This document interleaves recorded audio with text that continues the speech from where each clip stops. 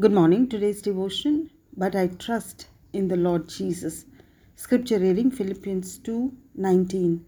But I trust in the Lord Jesus to send Timothy to you shortly, that I also may be encouraged when I know your state.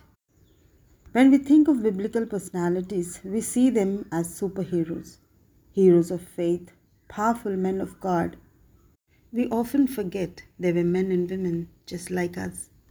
When James refers to one of the greatest prophets, Prophet Elijah, he calls him as one of us. Strange, right? What made him a superhuman was his trust in God.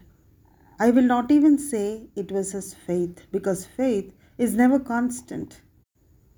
If we have a monitoring machine to scale up faith, I'm sure it will display high points and low points, very high points and very low points.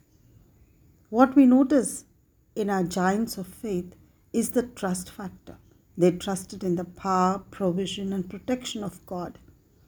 The right hand of God does mighty works. His word goes out in power and accomplishes all that it set out to accomplish. Amen. When I read this verse, I got stuck with the first part of the verse. But I trust in the Lord Jesus. I stopped there and wondered, dear friends, doesn't this phrase seem so much like our own prayer? Was Paul like us? Wasn't he a great man of faith? Couldn't he make choices and decisions on his own? He could, but the verse shows he didn't. He trusted God. How beautiful is that? He trusted God would enable Timothy to go visit Philippians and bring him good news of their welfare. The more we trust God, the more we create space for His will and His power to be done here on earth.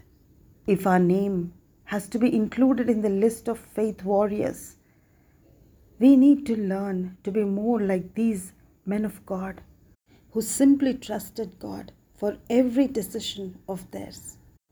And Paul says in verse 23, I hope to send him at once.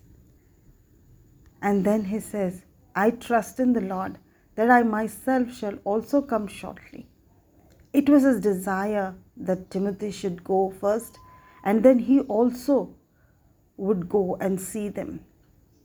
But he waited for the Lord's time, for the Lord's will, for the Lord's leading. They were even as vulnerable as we, but they trusted God, and God worked through them. We can be Elijah or Paul if we can trust God with our lives. Amen. Be blessed.